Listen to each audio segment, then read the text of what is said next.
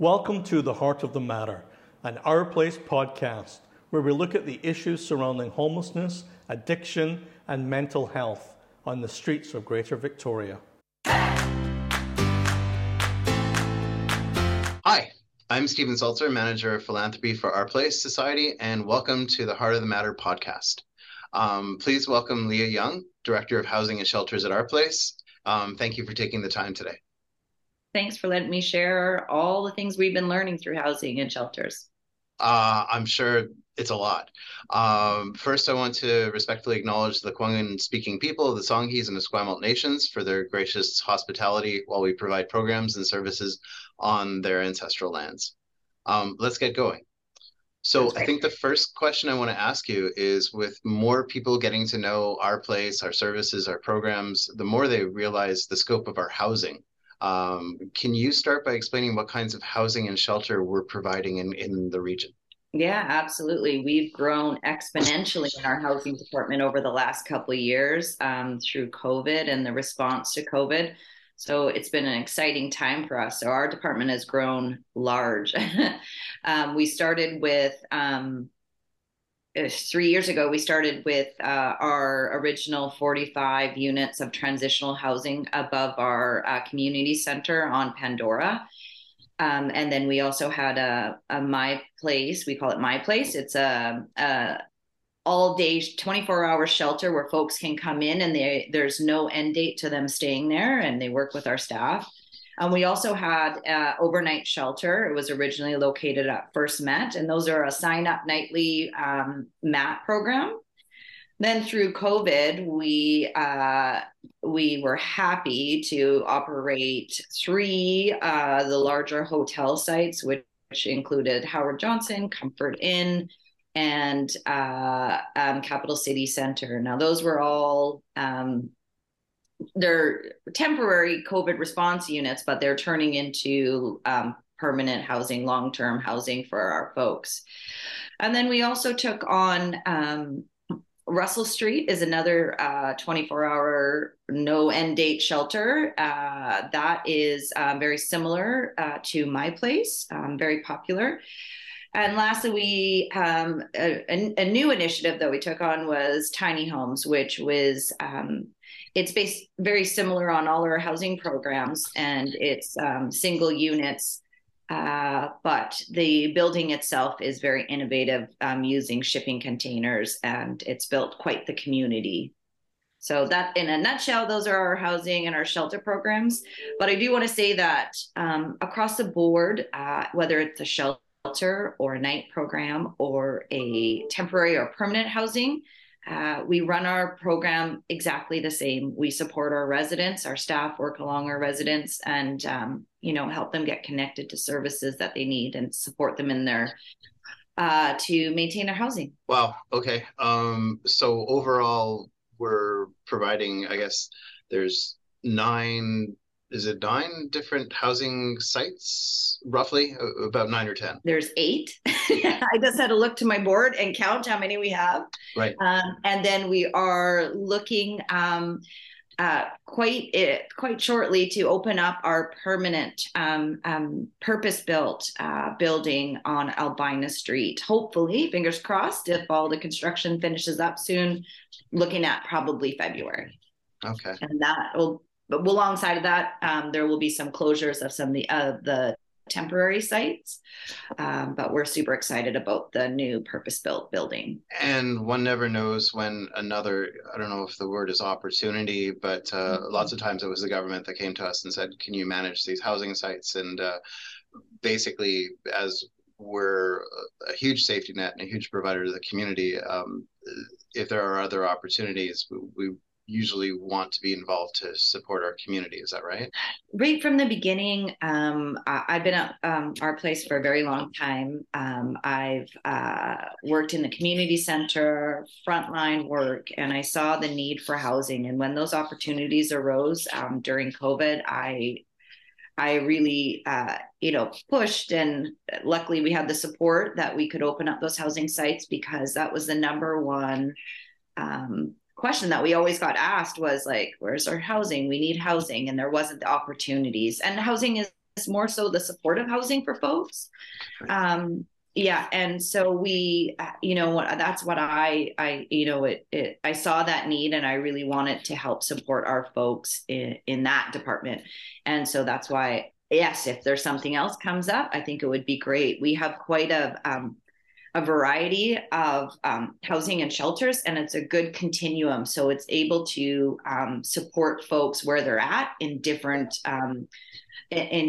levels and different areas of the support that the staff would offer in the site. So from more intensive support at the shelter level to more independent support at the hotel sites or at the new purpose-built housing site. So it's exciting. And I think if there is opportunities, personally, I would want to do it. Of course, as if the organization wants to jump on board as well. So, yeah. Sure. Okay. We'll talk in a minute about the kinds of challenges that people who come into our housing have been facing, are facing, but there's challenges that you and your team face every day. Can you talk about one or two of them? Sure. Yeah. You manage all these facilities, you have different staff, you have different people with different needs. What's it like on a typical day? Yeah.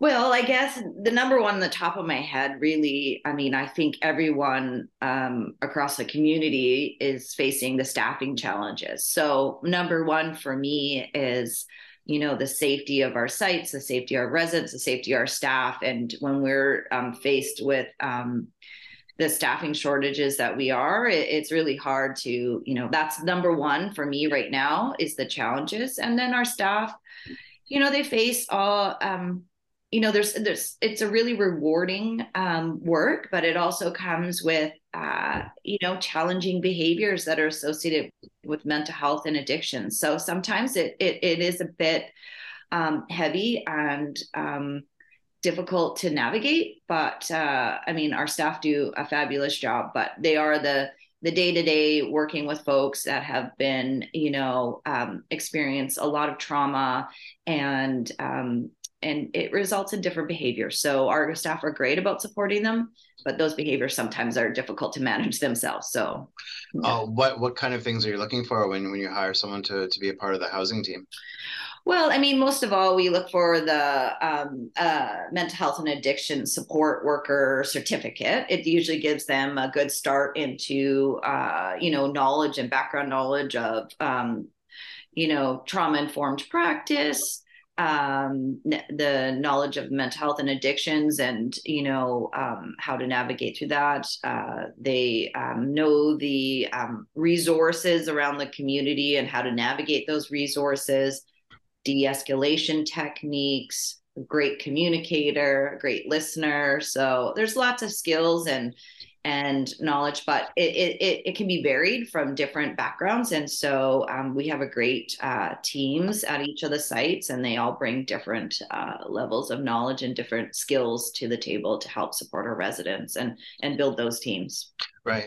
And you've mentioned quite a few of the clients we work with have mental health and addictions challenges, but I would think based on, the last couple of years, especially, anyone can find themselves in a situation where, they had housing one day, they had a job, things are changing incredibly. I would assume we're seeing just a wide variety of the community looking for housing. And I expect over the next couple of years, it will continue. So, they talk about the recession, and I think Victoria is a little bit of a bubble, but, I heard somewhere that, we expect to see the effects in about 18 months. So in my head, that's what I'm kind of thinking. But yes, we have folks of all different, all different experience they've had in life and have found themselves. And it doesn't necessarily have to be mental health or addiction. So we do, that's what our staff do to really find out, get to know the resident, and then they can connect them with those services that they may need. It may need to be connected to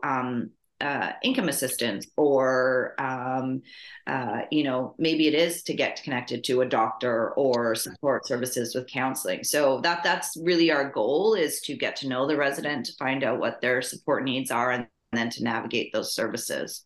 When someone, say, is on the streets and then looking to be housed, what kind of steps do they go through? Who helps them to find a shelter or housing? What I always suggest, and my advice is, our department is the housing department, so we don't necessarily work with connecting folks right from out in the streets or in the camps, but we lean on our outreach team at the community center at 919. We refer people to go connect with them, fill out the housing, the BC Housing Supportive Housing referral form. And then from there, we also can get them to fill out a form for some of our shelters. So there's the nightly sign up overnight mat program. So if they're in need of a roof over their head that night, right away, we can try to get them on that list for the overnight mat program, or even into one of our shelters like My Place or Russell Street. So it's a bit of a process of walking through where we can get them in right away as fast as we can. And then from there, sometimes there's a bit of a time before they can go from the shelter into a supportive site, such as one of the hotels or Albina Street. So that's where we lean on our outreach team to do those system navigation. Now, from what you've explained to me in the past, the ideal would be someone, for example, comes off the streets into a nightly shelter and then is able to transition into a longer term shelter, maybe their own room, longer term, and then after that, maybe even supportive housing, or consider Albina, which is long-term housing. And then if they fall off, for example, they don't end up back on the streets. Maybe they end up back in a shelter. And I know that in some European countries, that's, the preferred way. I know when COVID hit, it was a crisis to get people off of the streets, but I think the way you've explained to me would be the ideal. Is that right? Yeah, with broad brushstroke, yes. I know some people, they're ready to go into housing right away, but some people, we do need to get them connected with services and get them ready to go into the housing site. So what we do is usually if we can get them into My Place or Russell Street, the team will work with them to get them connected with those services, such as the income assistance, all those, if they needed some more support with getting connected with the doctors or nurses. So that's where we will initially do those intensive support and work with the resident. And then once that individual's ready, we work with the coordinated access and assessment team to make sure that they're moved quickly from those shelter sites into the more long-term housing. I assume some go through this 2 or 3 times before they do succeed in housing because they aren't ready. They have trauma they have to deal with, all sorts of situations. So everyone's in a different situation for the kind of housing they can receive. What are a couple common challenges that people are seeing before they can be put into housing? Like all of us attaining our goals is not always linear. So sometimes we take 1 step forward, 2 steps back. The good thing about the ability for us to work with our residents, if they do move into housing and there's some setbacks, we do have the shelters that have more support wrapped around them. And so we can we can support them by moving them back to shelter and to support them and get them prepared again to move forward and not ever lose housing and not ever be back onto the street. We try our best to, work with the resident and what they need at that moment, and we then can help them maintain that housing however it looks like for them and what works best for them. So sometimes it's not necessarily a closed door unit with a kitchen. A lot of our folks at our shelter sites love the community. There's such a great strong community built at Russell Street and My Place because everybody's working together. And sometimes it is lonely when you move into a hotel setting or a single unit setting because there's not as tight of a community or as close-knit community. So people find it challenging. So we do really leverage our shelter sites because we can use that to the residents' advantage and what they really need. You mentioned Albina Street, new permanent housing facility, which is really exciting for us. What do we need to see from residents before we think that they can transition into a long-term housing solution like that? Well, I have to say it's not only just our decision. We work with the coordinated access and assessment system that works throughout the city for all our supportive housing sites with different agencies. So we work with the folks on that team to go through the referrals that have come in. Because that site's more independent, it has kitchens, and its location. We work with that CAA team, Coordinated Access and Assessment team, to find the best candidates that have come forward in their referral. That being said, we are working with to close down the temporary site of Howard Johnson, and some of our Howard Johnson folks will be moving on to Albina. So it's a bit of a mix. It works all through the coordinated access and assessment system. Okay. Two more quick questions. One's, I don't know if you'd consider one a negative and one a positive. In terms of the negative, when the government first purchased a lot of hotels and we were able to transition people into them, the feeling was that we would alleviate a lot of the homelessness situation in Greater Victoria, but we're still seeing a lot of people on the streets. Can you chat about, like, you yourself, were you feeling like we hit a good landmark opportunity, people are off the streets, and were you surprised when we saw that there's still as much of a crisis as there was? I think, when we 2 years ago, 2.5 years ago, whatever it is now, we took in over 400 people in a very, very short period. Super exciting and definitely important. And what we saw, though, that there is still folks experiencing mental health and addictions. And that's really, we have to look and address the root causes of mental health and addictions. It's not just the housing piece, it's also the mental health and addictions piece. So until we address all of it together, I don't think we'll see